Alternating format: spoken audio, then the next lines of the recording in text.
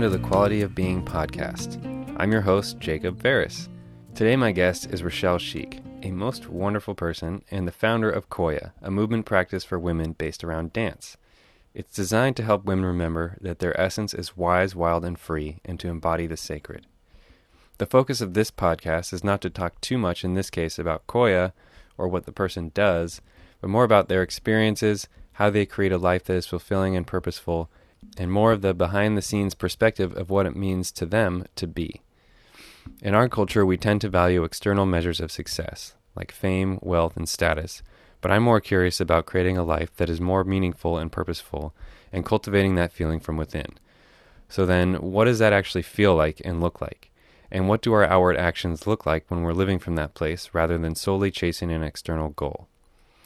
Rochelle is very wise and has lots of incredible wisdom to share. So I hope you enjoy our conversation and let me know what you think.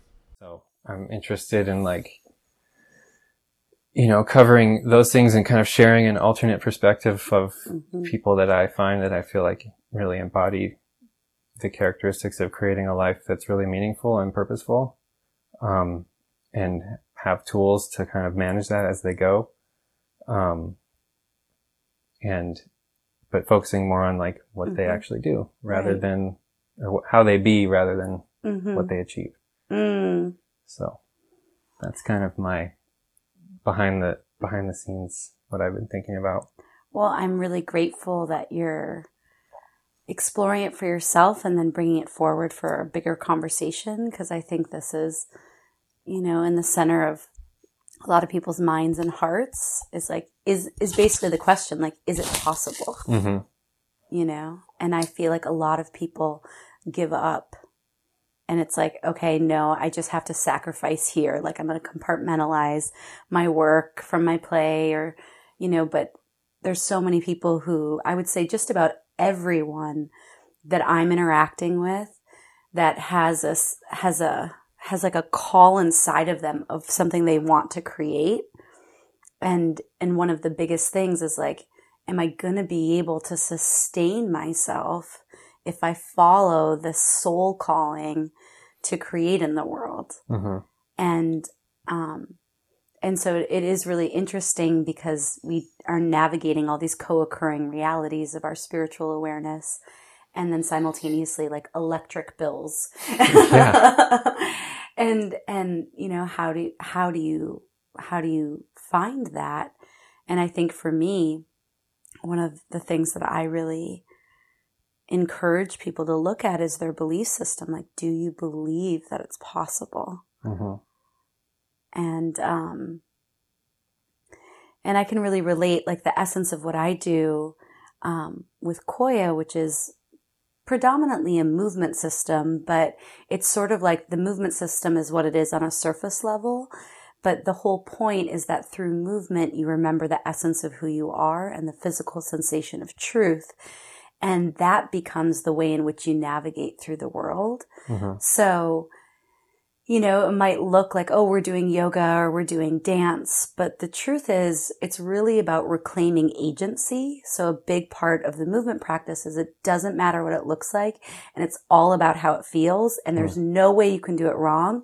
And the way you're doing it right is that it feels right to you.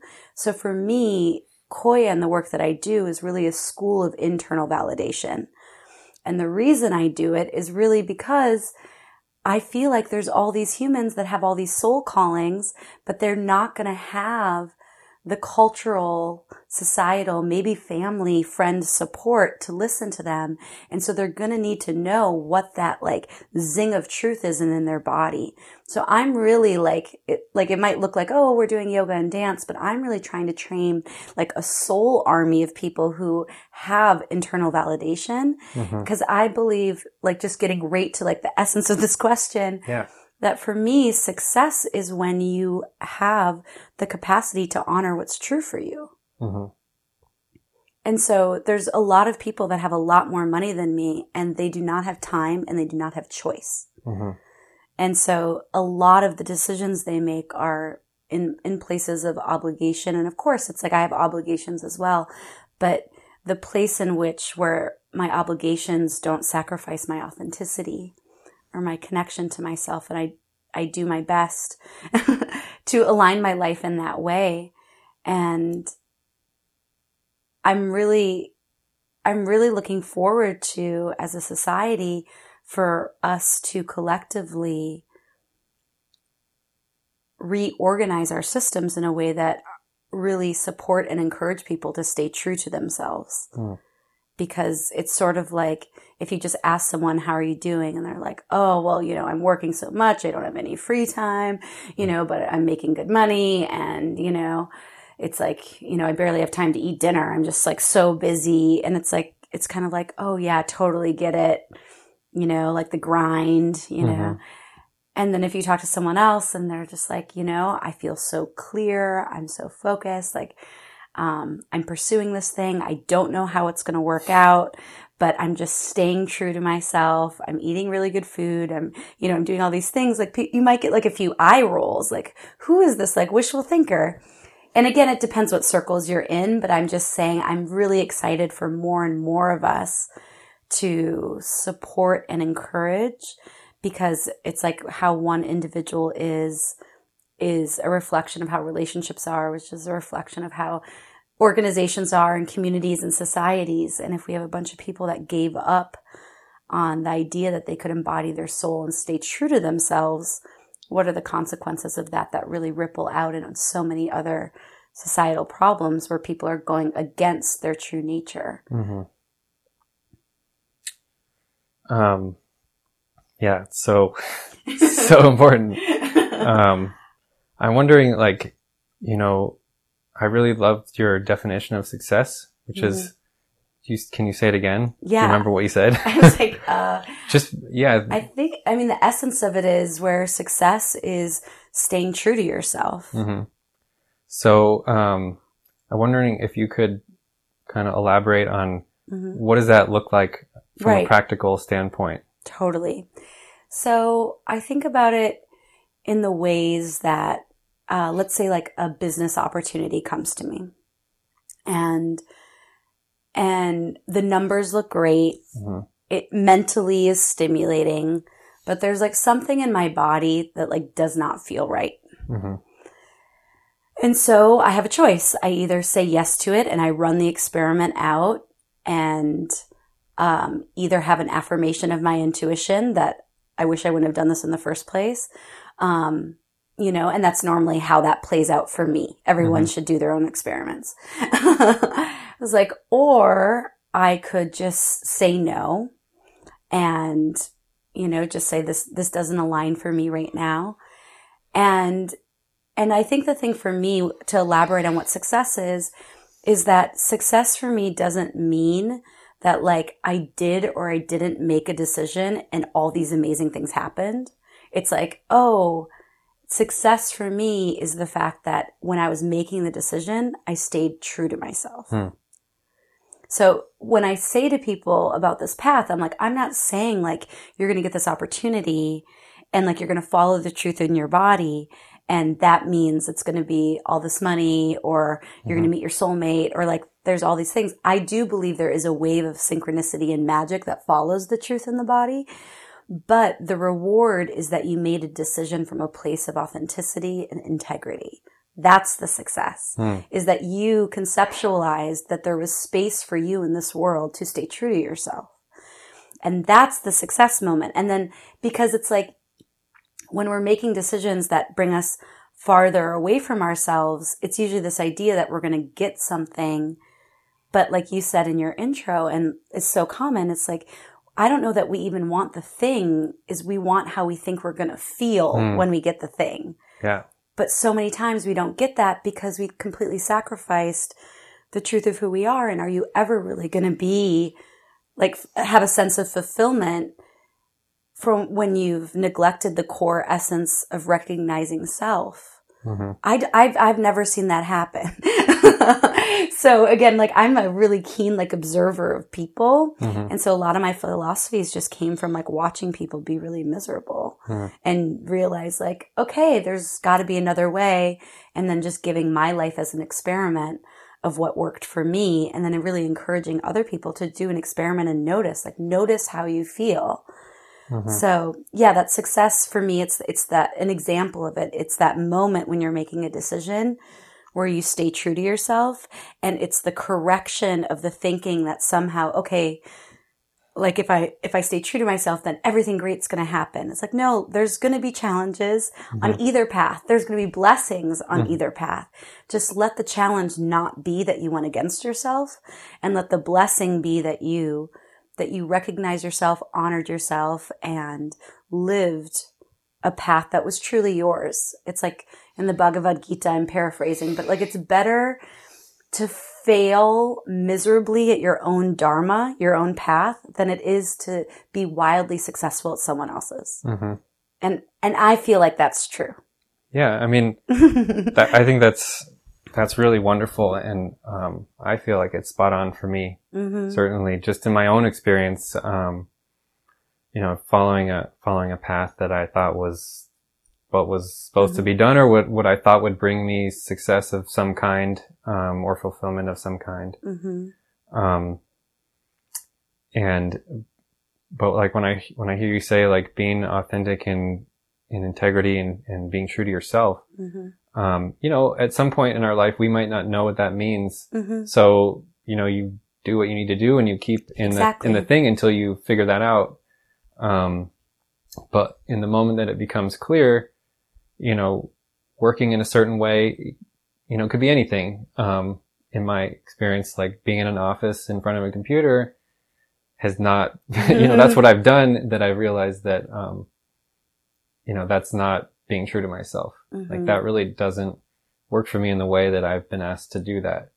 So I guess I'm just kind of offering that as like, you know, it sounds like a very grand thing, or it sounds like it could be a specific thing, what you're saying, but really it's like in any given situation, does this work for me or not?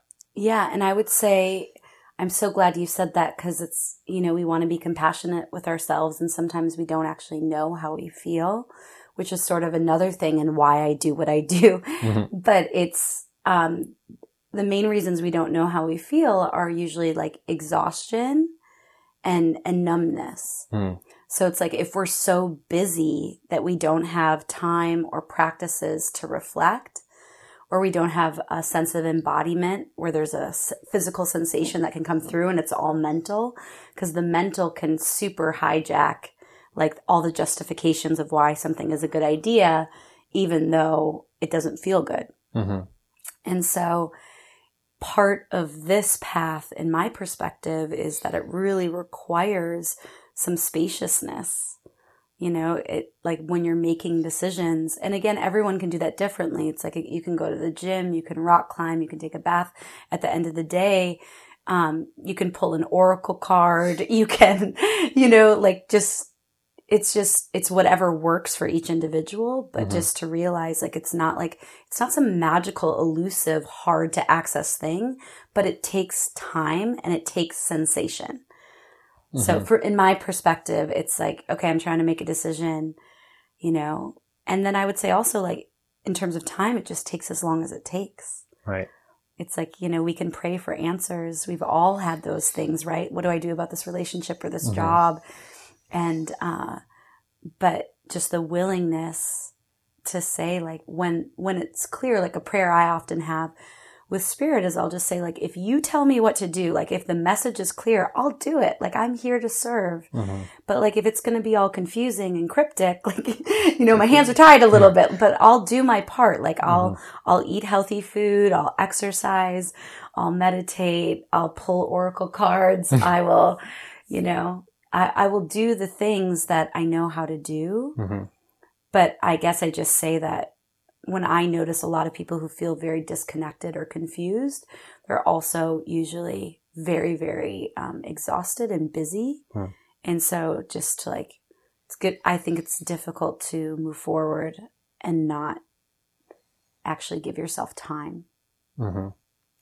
Well, man, there's so many questions that I want to go through this, but I feel like this, you know, I've heard you say in some of the other interviews that, and that's been really important for you, is creating a space for deep inquiry to happen. So, I'm curious if you have, like, how can you do that in your Right. life if you're exhausted, or, you know, if you're just trying to get something deeper out of life? Right. You know, what would be a first step? I think a first step is sleep, honestly, because so many people are exhausted. There's this book called Daring to Rest. It's by Karen Brody. And she's just like, you know, the next version of like empowerment is going to be like the well-rested human. Mm. And I think it's just like take a moment and notice how well your relationships go, your communication goes, your creativity goes when you are so like exhausted to the bone. Like, what is the quality that you're bringing to the world, and what is your experience of yourself? Mm-hmm. You know, it's lackluster. Mm-hmm. And so, but sometimes people, they're so exhausted that it's like, again, it's like one of those societal things where it's like socially acceptable to be really exhausted and almost competitive. Mm. Like, oh, you're tired? Well, I got up at 5 a.m. and then Right. I did this. And so I feel like sleep is sacred, and I feel like you just have to rest until you're rested. Mm-hmm. Because I know lots of people, like life coaches, nutritionists, who won't even work with people until they manage their sleep, because there's no point.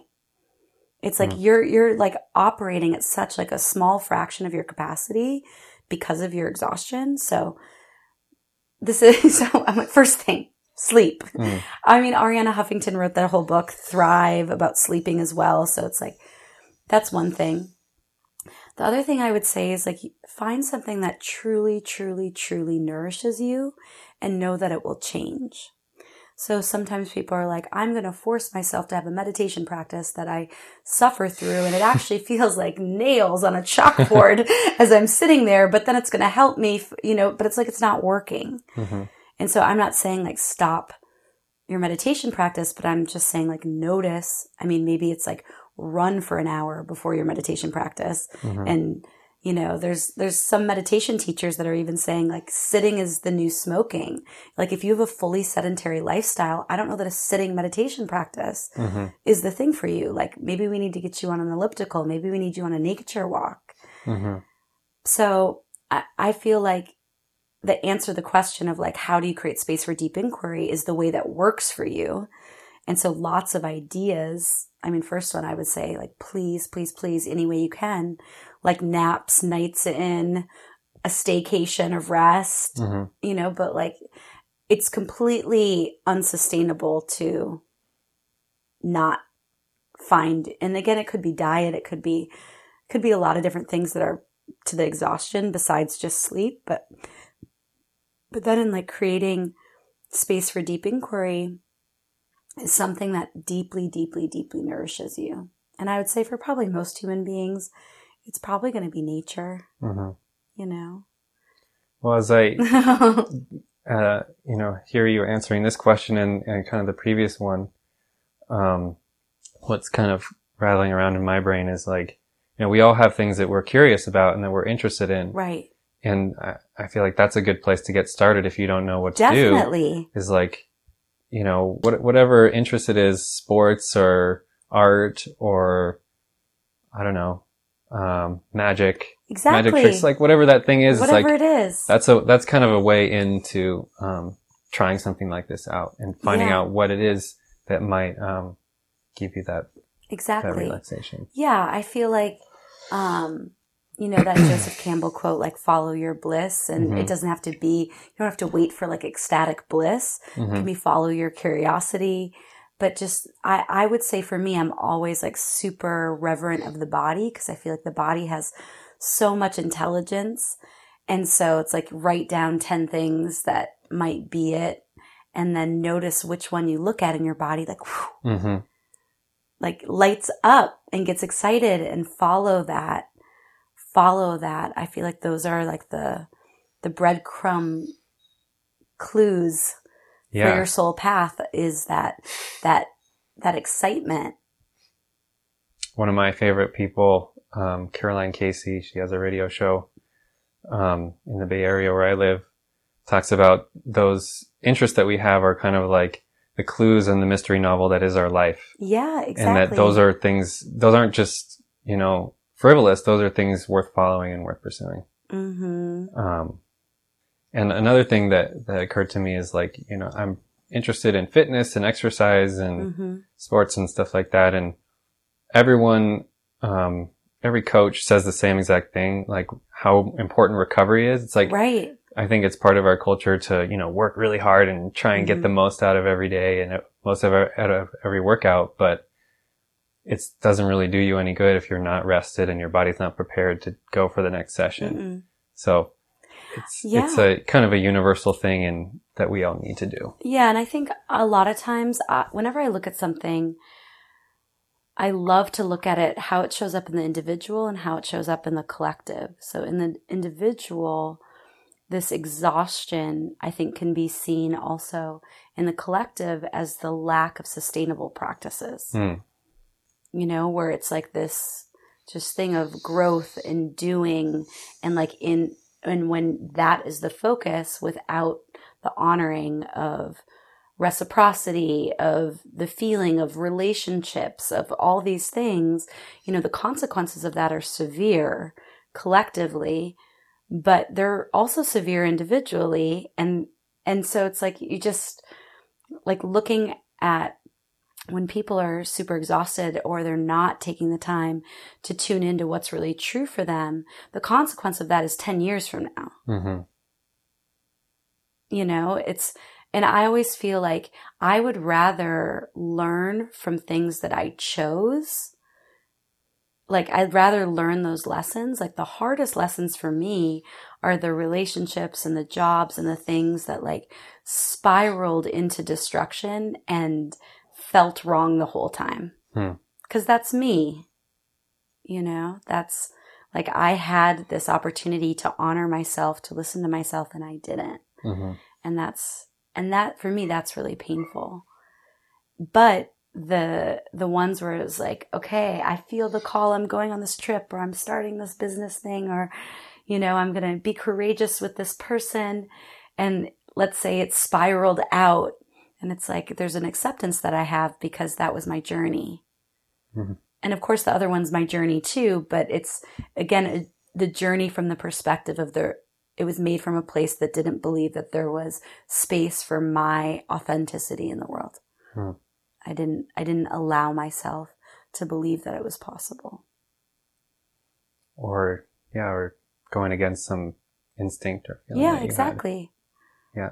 Something that I'm really curious in exploring with this also is spirituality. And I'm wondering how you experience spirituality, if that's what you call it, or you know, that resonates with you. Yeah. Well, I feel like for me, spirituality is those moments when I feel the sense of complete interconnection with all beings, with all life, with the past, the present, the future. So for me, spirituality is rooted in interconnectedness. And my favorite is when I feel that in my body, and it's just like a deep exhale. And that's why I really love movement, because for me, there's so many inspiring spiritual ideas, and those can definitely like direct us. But I'm super inspired by the experiences that evoke our surrender to spirit, where we might not have a narrative and it's more of a feeling, and emerging with the pulse of life, the animating force that makes, you know, the trees grow and the dog's tail wag and the inhale and exhale go in and out. And so for me, that's really my experience of spirituality, is interconnection. And I think that that's also, you know, its contrast would be the ego experience of life, which is of the survival of my individual identity.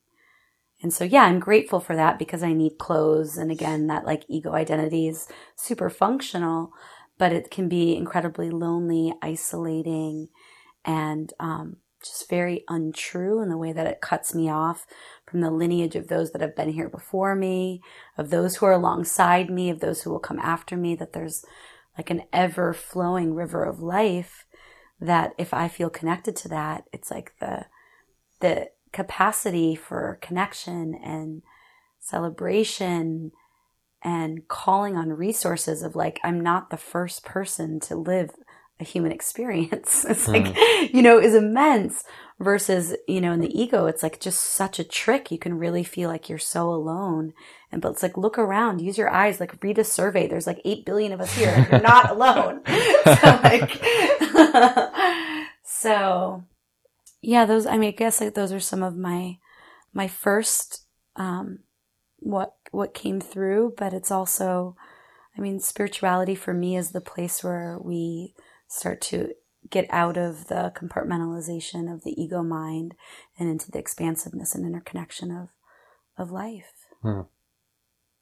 Cool. Do you have a way that you a regular practice that helps bring you that feeling? I would say for me, my like the core of what I do in the world and share, because they've been so meaningful to me, are movement, ritual, community connection, and pilgrimage. So for me, movement, it's the movement practice I do, Koya, but anything, because it's like I really believe that so many things that we're talking about are completely dependent on embodiment. And our culture has come to a place where we've just become so cerebral, and our ancestors didn't have lifestyles like this. They didn't have these sedentary lifestyles. So just in the physicality of their survival, they were staying more deeply connected. So movement is, for me, like I can dance and for 3 minutes and instantly be in that cosmic place of, of the pulse of life. Ritual, the power of intention to honor the past, to be grateful for what's present, to call in the vision of the future, to be in prayer. I feel like ritual is really important. And there's, like some easy ways to do it are the new moon and the full moon, just to start like looking up at the sky. New moon, set intentions for what you'd like to be new. Full moon, celebrate what has come to fruition, and making offerings back to the earth. So it could be like,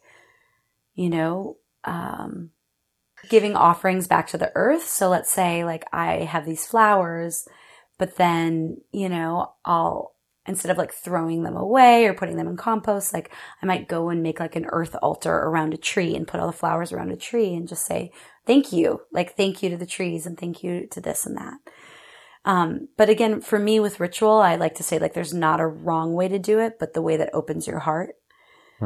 Community connection, like actually being with people you enjoy where you can be yourself, I think is like completely necessary on a spiritual path.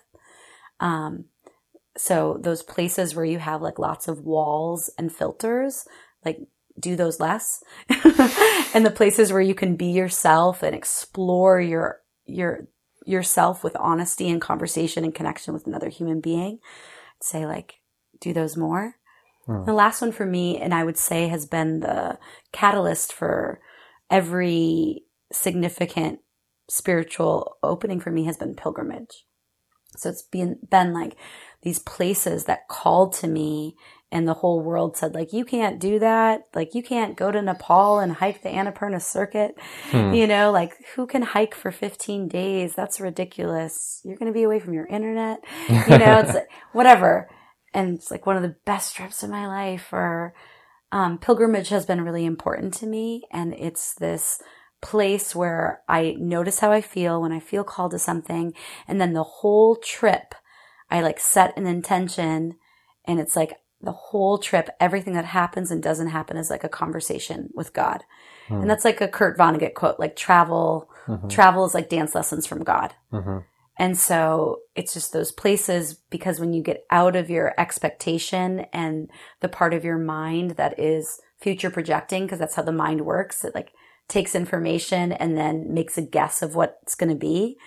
So when you can get out of so much future projection and you can just be in the moment, I feel like that's where the spiritual awakenings are really ripe. Of course, you don't need to do that. You could do it if you had like a really, wondrous perception. You can do it all day, every day, but travel is one of the easiest ways to bypass the parts of the mind that are trying to predict and control. That's really interesting. I feel like That's not something that I've really heard, Mm-hmm. at least in the culture that I'm from. Mm-hmm. You know, pilgrimage is, it seems kind of like archaic. Yeah. Or, you know, out of old world. Old, or like something that only really religious people do. Mm-hmm. But it sounds really wonderful the way that you put it. And, at least just being intentional and making space to have time to kind of explore yourself and explore life. Yeah. And I think that's the thing is like for these trips, it's like, it can be your birthday trip, your anniversary trip, like the I quit my job trip, Mm-hmm. but it's like to commemorate it somehow by like going somewhere that calls to you on the deepest level of your being. And whether you want to call that spirit, soul, or call it nothing at all, but like the part of you that is like, you feel this magnetic tug. Because I travel so much and people always ask me like, where should I go? Should I go to India? Should I go to Africa? Where should I go in the Caribbean? And I'm like, you should go to the place that you feel called. Because that's where your magic is. Mm-hmm. It's not going to be where I felt called. Well, that's like a different level of traveling also, mm-hmm. you know, not just to kind of check off a list. It's more to explore and have a deeper experience, which is, I'm all for that. Yeah. You know? I think those kinds of travel experiences are much more fulfilling and more interesting than just going to see something or to pass through. Well, and kind of jumping around a little bit, you know, I'm always surprised meeting people like yourself who are like so into the spirituality and intention and intuition and really kind of following your heart in this authentic way. And I am always like curious, how did they get to be that way? Did you grow up like this? Did anyone teach you, show you the way, how to do this? I feel like someone was saying to someone like, oh, kids these days, they grow up in front of screens and all these things. And I was like, I was raised in front of a television. I drank like 10 cans of pop a day. I don't think I had a glass of water till I was 19 years old. Like I was not initiated into a path of spirituality or health. But I did read a book when I was like, I guess it was like 18, 19 years old. And it was called The Alchemist by Paulo Coelho. And the premise of the book ended with the world, the universe conspires on your behalf, like when you follow your heart. And so that was the moment where I was like, you know what? I'm just going to like do an experiment for like 3-6 months and see if that feels true. And if it does, great, because I prefer to live that way. And if it doesn't, I'll reassess. But I'm going to try. And so one of the first decisions I needed to make was about college. And I grew up as a dancer and I really wanted to go to college, but I was being financially cut off from my family, so I was going to have to pay for it. And so everyone's like, that's a horrible decision. If you want to dance, you should go to a dance company. You don't go to college and take out all this debt for a dance degree. And everyone was like, and I was like, well, I can't not dance and I want to go to college, so I'm just going to do it anyway. And I did, and I just followed my heart, and it didn't make any sense financially or academically in many ways. But what ended up happening is I ended up getting a partial dance scholarship. But it didn't happen until 6 months after I was there, and they had seen me, and I had all this passion for dancing. And so it was one of those examples where it's like I got this huge, big blessing from following my heart, even though it didn't linearly make sense.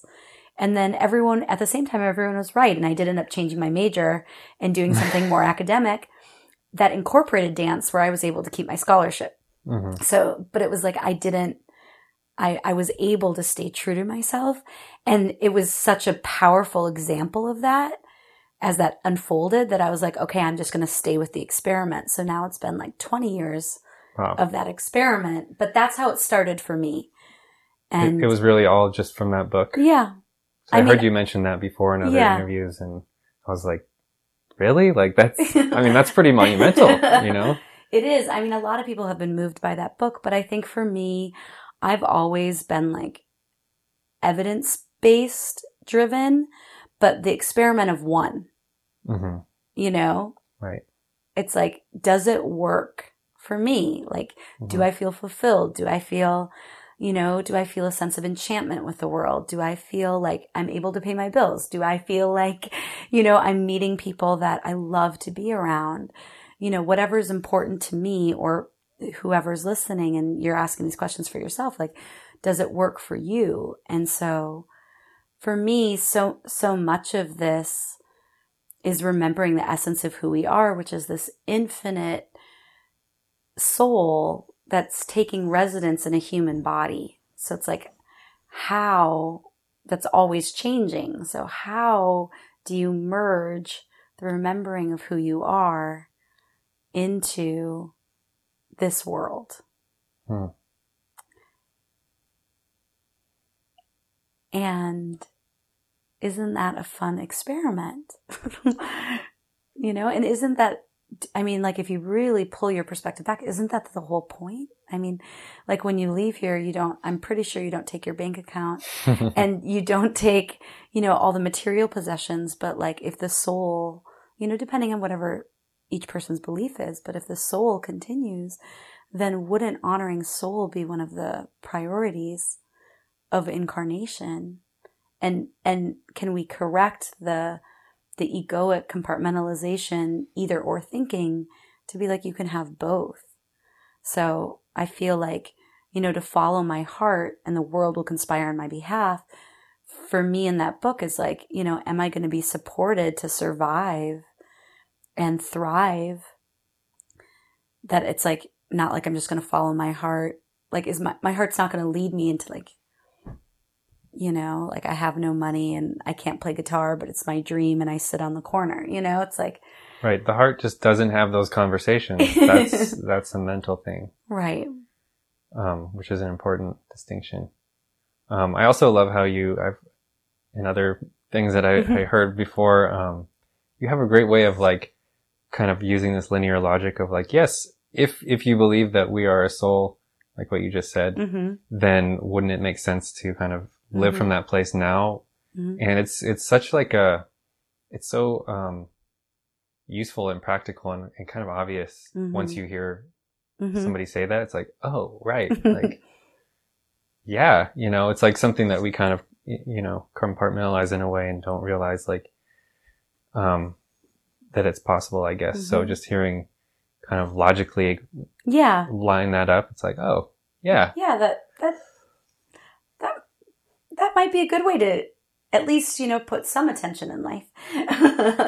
Yeah. And I feel like, if that word or that belief doesn't resonate with someone that there's still another way, like that you can kind of explain that with different words that exactly kind of means something similar. Like, you still have this kind of internal experience. So if you would, if you can, like, wouldn't it make more sense to honor that in a way and honor what's coming from within you rather than kind of slapping things on from the outside? Right.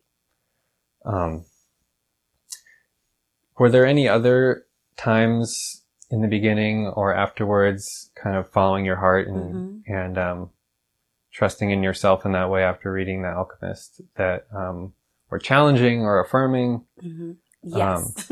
All of them. All the time. All of them. I feel like myself and everyone that I know on this path, the moral of the story often comes back to trust yourself. And so did I make a bunch of decisions where I went against my intuition, went against what felt right in my body?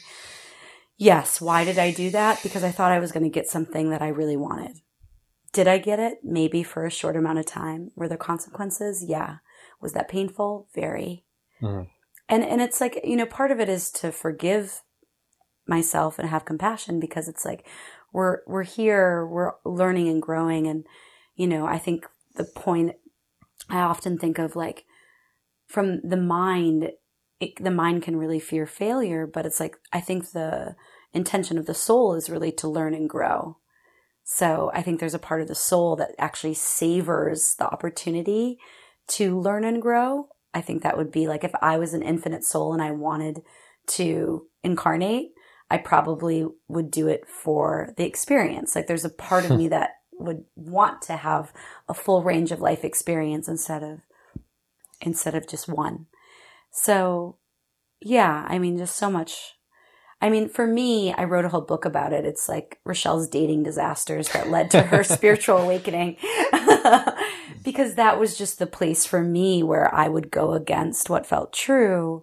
And it just really, was so painful. But it's like after each one of those breakups, I got more courageous to like travel further into the jungle or higher to the Himalayas. And, it's like the resilient bounce back was such a thrill to remember myself after forgetting myself.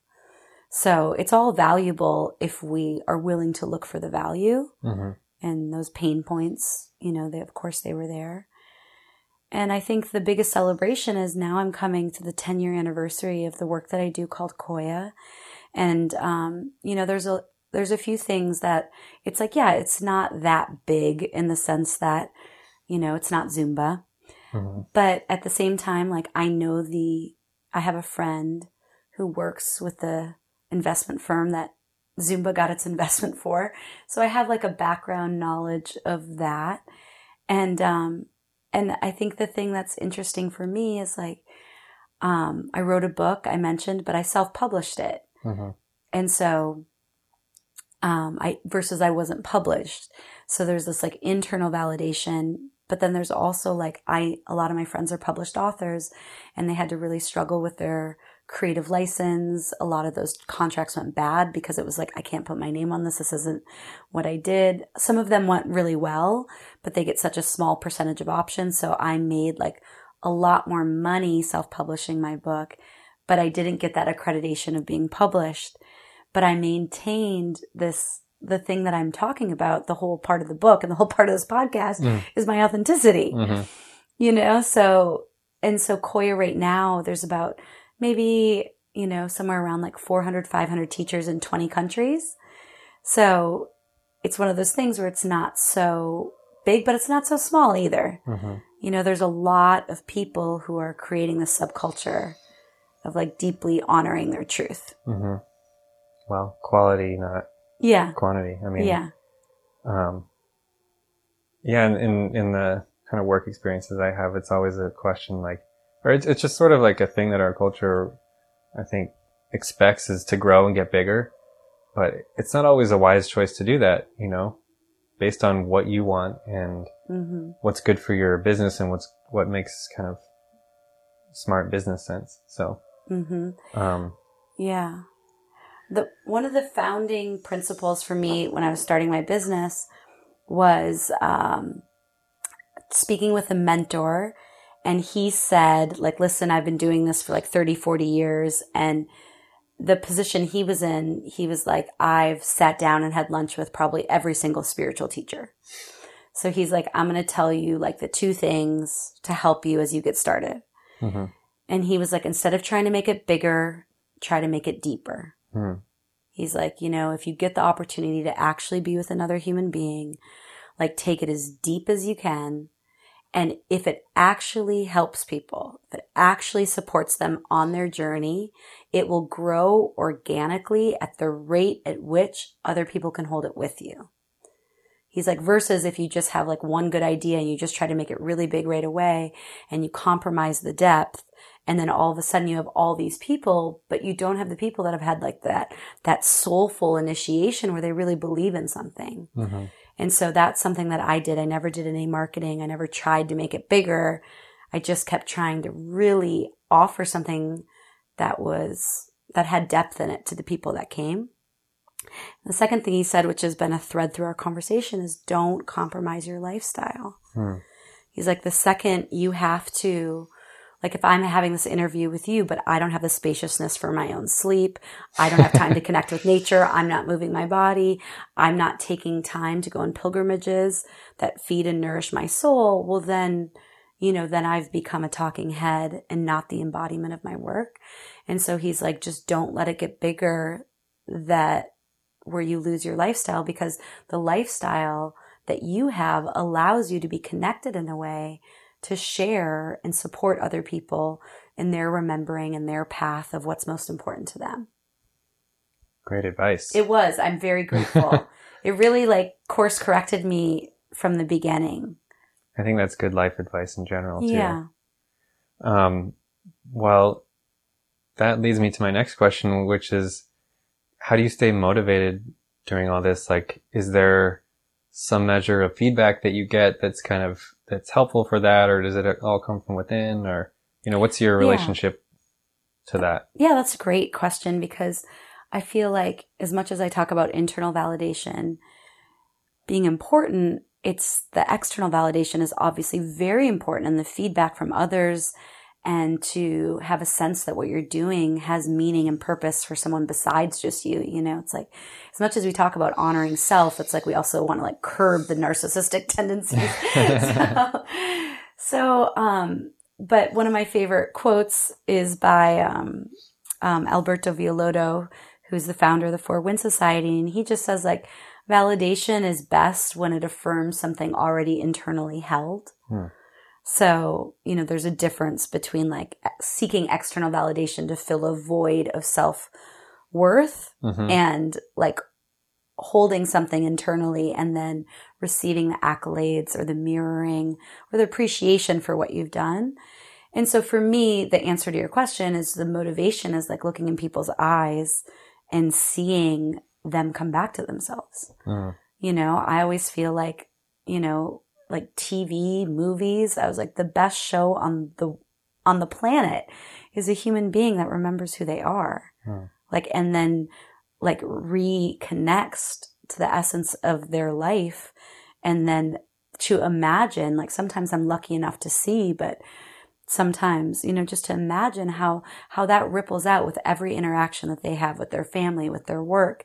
So for me, like, I'm so motivated by encouraging people to honor themselves, because it's like, it fills me. It so fills me. And I think anyone listening to this, it's like, if you can think about the people that you most enjoy being around, it's oftentimes those people that have learned how to drink from their own spirit's well. And then they're like, let's have a party, it's like, there's this effervescence that when we connect to ourselves, just the connection with everything improves, with people, with the planet, with nature, with the moment. It all gets magnified and gets more motivating. And so, we come to this work for whatever reasons we come. Sometimes it's trauma. Sometimes it's a soul call. Sometimes, there's a million different ways that we can get here. But like when we come to this place and we step into the center of ourself, of our soul, and we embody it and we share it. And again, that looping it back, my definition of success, it's like, that's just a gift we give the world. Because we're not asking the world and needing something from it. Like we want to give too. Like I'm having this, it keeps coming up, and so I'll just share it. But I have like an ex-boyfriend who has so much money. Like, he's like an entrepreneur and he does all the things, and and he has all these women around him, and like, we broke up so long ago, and he'll still like reach out to me, and like, and I'm just like, the thing that you want, like, you can only get from yourself. That like that grabbing for something external. Like, it's something like, you're not going to get it from me. I don't respond to your emails, but it's just that archetype of when we're able to touch in with ourselves. That's just a gift that we give. And when we don't make that time for ourselves, life can be more challenging, but also there's just a way in which that we can really take from the world, without, the reciprocity of giving, which just, then it kind of layers, and then that hurts. And I don't know, I went on a tangent there, but.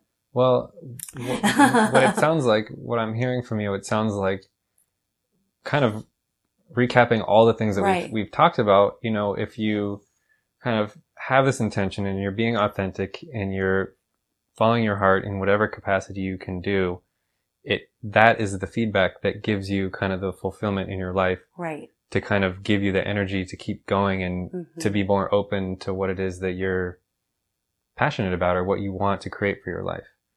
And then you have kind of this extra to give back to others, right. which I feel like I have personal experience of, which is when I'm feeling, really energized and grounded and centered within myself. I've noticed recently that that's when I feel more able to reach out to other people. That's when I'm thinking of other people. Right. That's when I feel like I have the capacity to kind of include others in my life more, which feels really good because, you know, I don't know, the majority of the time, I feel like this is a relatively recent phenomenon in my life. You know, it was often hard for me to include others in that way and kind of make space for them. And so just having the experience of like the other end of the spectrum from that, it's like, oh, I feel more generous when I kind of have the space within myself to do that. And, that's kind of what I'm hoping to create with this and, you know, asking people how they do that in their life, you know, is how can you kind of bring those elements into your own life so that you, are lit up by the things that you do and you're kind of feeding your own fire and then you can share that with other people. I love that. I completely agree. Cool. So kind of like stepping back a little bit though, like, so let's kind of go back to the beginning and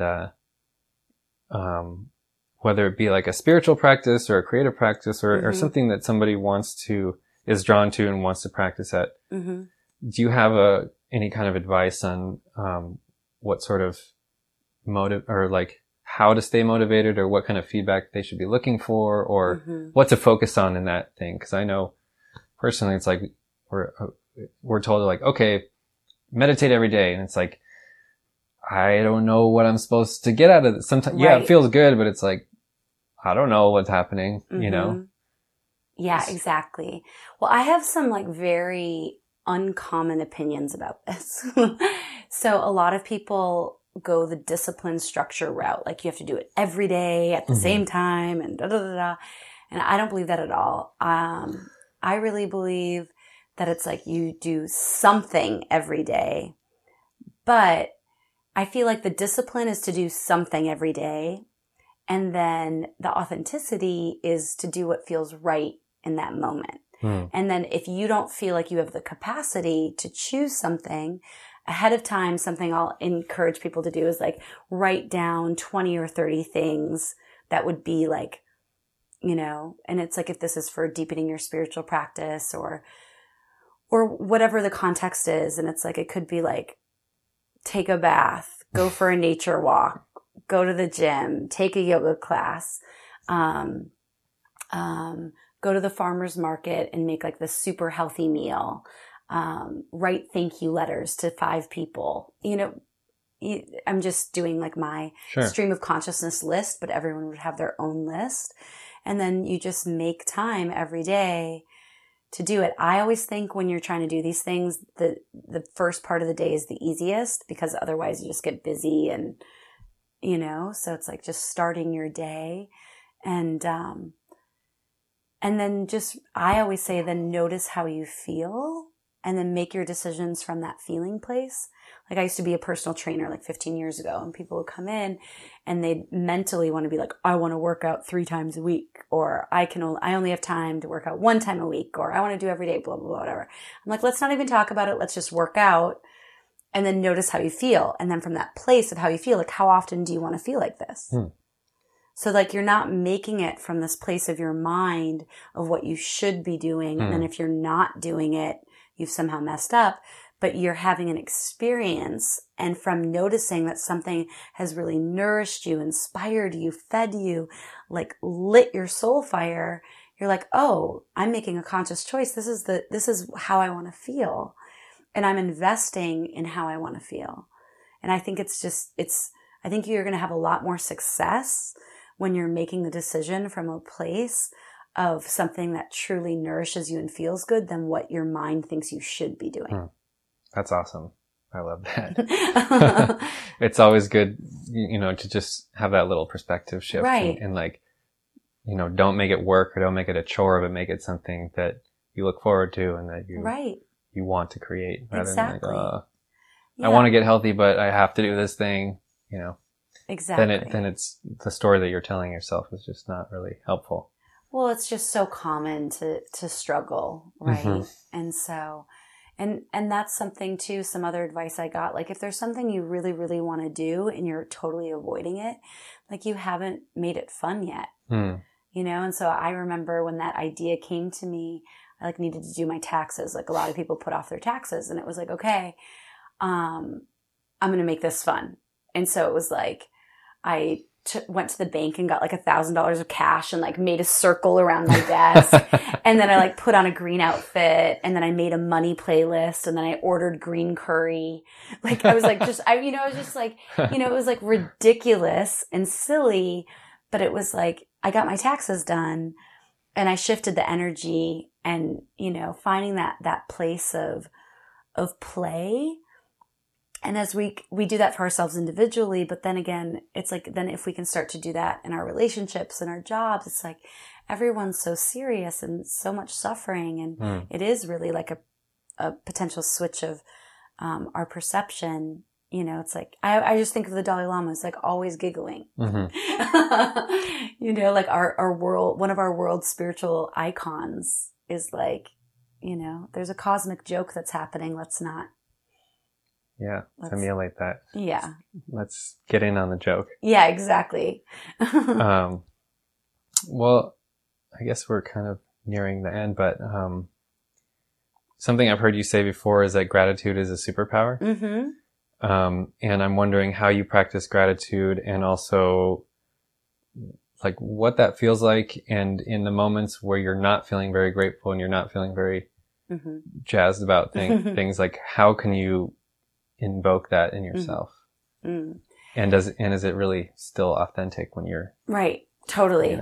Yeah. Cause it's like, you don't want your gratitude list to be like your grocery list. Like, I'm grateful for my car. I'm grateful for my job. Yeah. So for me, I start each day where I wake up and then I turn over and I go into child's pose and I think of, but more, I try to feel 10 things that I'm grateful for that are present in my life. And I count them on all 10 fingers and start the day that way, also stretching out my lower back. Nice. So that's one thing. I feel like, there is so much talk about gratitude, which is really fantastic, but if it's just an idea and not really felt, it doesn't really work, I don't think. Mm-hmm.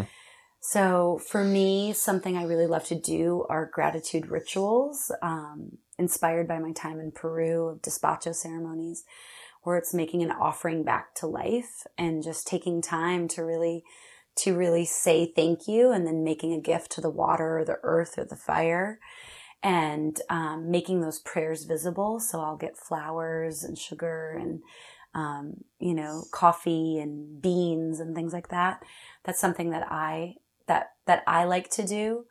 I think thank you cards are also really amazing. Like if you just set an intention to write one thank you card a day and just reach it, because we all receive so many gifts every day. And whether it's like someone in your family or someone had you over for dinner, but just that time and in that thank you to really appreciate them and like deepening that human connection is really, and like people love mail. It's like we get so much email, but I mean, it could be a text, you can choose, but I do find that that's a practice that I have where I try to send thank you cards. And it's like, of course I want to appreciate the people around me, but like, it also feels so good for me to be in the celebration of how much, an awareness of how much I do receive and that I'm given.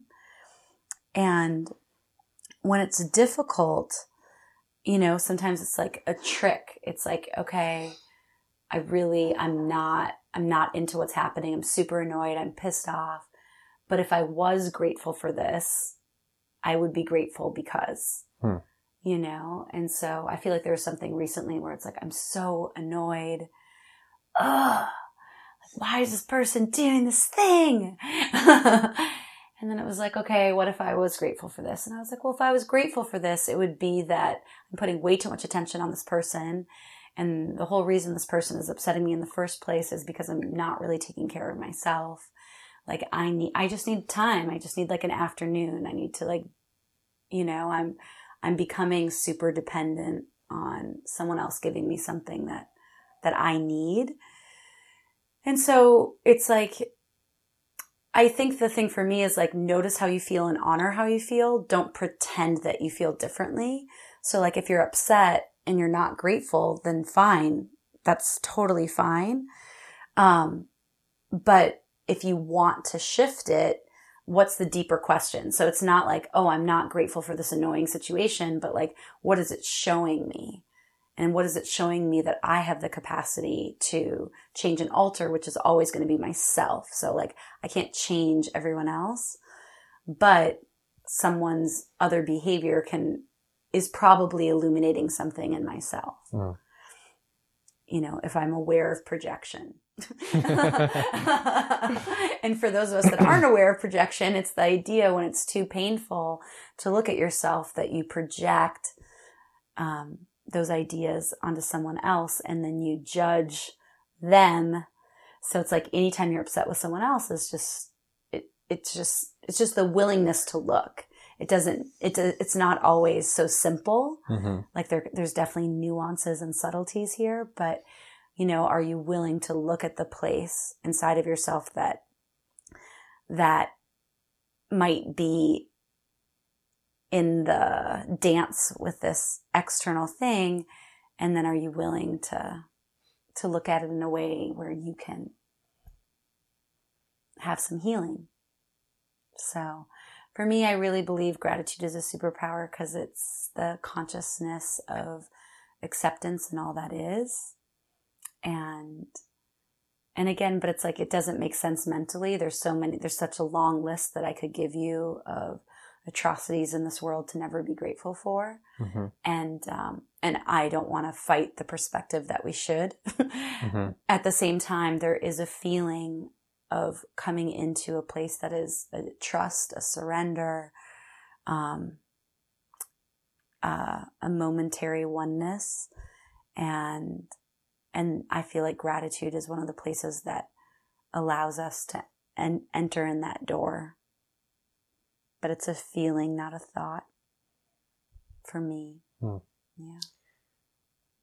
Yeah, well, I appreciate to kind of flip it around and say, trick yourself, Yeah. If I were grateful. Because then that's sort of like that diffuses your projection too. Right. And you're like, oh yeah, this is what I need to do for myself. And it's actually not that bad. And, I mean, so much of this stuff, it's like, come on, reality check. We're mm-hmm. we're so blessed. And, mm-hmm. And at the same time, what are we going to do with that opportunity of the blessings that we have? Are we just going to linger in our sadness? Are we going to make the most of this? If we're going to be here, let's be here. Yeah. There was one other thing that I heard you mention, that you like to put your music on shuffle and dance to whatever comes up. And I've dubbed that the divine shuffle. Yeah. Which, maybe you can just explain it for Okay, awesome. For people. Yeah. So this is one of my favorite things to do, to get insight, to notice how I feel, and to also be in conversation with the divine, which is you take your music. It could be all the songs. It could be a playlist. And you ask a question, and then you press shuffle, and whatever song comes, you move to that song. And so it might be the musicality of the song that has a message. It might be the lyrics very literally. It might be the noticing of how you feel. But whether you're making a decision around something in your life, if you're a writer, it's a great way. Like if you have a question about something you want to write about, or a creative project, I've worked with like companies who are like trying to name things, like a clothing line that wants to name things. Like, let's put the songs on shuffle and everybody dance and put the clothes on. And these creative ideas can come bubbling through. So it's a great way to have some spontaneity and evoke some what is authentic in this moment, and be in that dance of like noticing if you don't like the song, can you still dance with it? Just because you don't like the weather today, can you still, breathe the air? So, and then when you do like the song, can you savor that excitement? But it's all becomes, a really simple way to reconnect sometimes if you feel disconnected. Awesome. Well, I think that's a great piece to end on. Mm-hmm. Thanks so much for taking the time. It was really wonderful to talk to you and hear your wisdom. Well, my pleasure. And thank you for doing this and offering it to people. I know that you and I are not alone in our inquiry and our questions. And so a big gratitude to everyone that's listening, and the courage to live into your path and offering a blessing that in the ways that you feel inspired and called to continue to explore and embody that path of authenticity and success in the way that it means to you, that may you be blessed, and may there be synchronicities, and may all that you are feeling called to, may you feel, it's like I'm getting an image, so I'm trying to translate it into words, but it's like that Rumi quote, like everything that you're seeking is seeking you. So it's like, as much as you feel this call for whatever success is to you, to just also feel that part is also calling you. Like it wants that soulful reunion of recognition and embodiment and celebration and harvest. So you're not alone in the wanting. Wonderful. Cool. Well, thank you. Yeah, thank you. Wow, what an amazingly rich conversation that was. Before I sign off here, I wanted to recap a couple of things. I don't think it can be said enough how important rest and recovery are. That doesn't just mean sleep, but could also include more active recovery. For example, I tend to default to TV and interneting when I've had a long day and want to do nothing, which is fine sometimes, but I notice they don't really help me recharge, and in fact, they leave me more tired. However, doing something like drawing or playing music for me are more regenerative. This really could be anything, and most definitely can include other people. Find what works for you. As Rochelle says, what really nourishes you? Thanks so much for listening. I hope you got as much out of that as I did. See you next time.